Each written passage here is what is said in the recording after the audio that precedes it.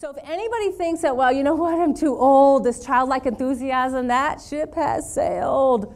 I just want to say, think of this guy, 100 years old, 101 years old, he's writing his first book, so let that go. Some people say they're too young.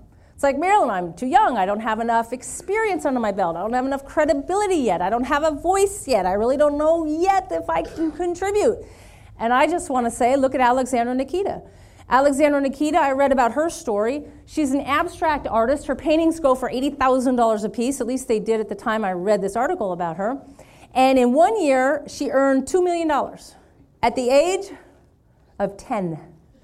Do any of you have any 10-year-olds at home? Anybody? It's like, paint, paint. Now, here's what's interesting about Alexandra's story. She had passion. I mean, we talk about passion as being an inspiring trait to have for a leader.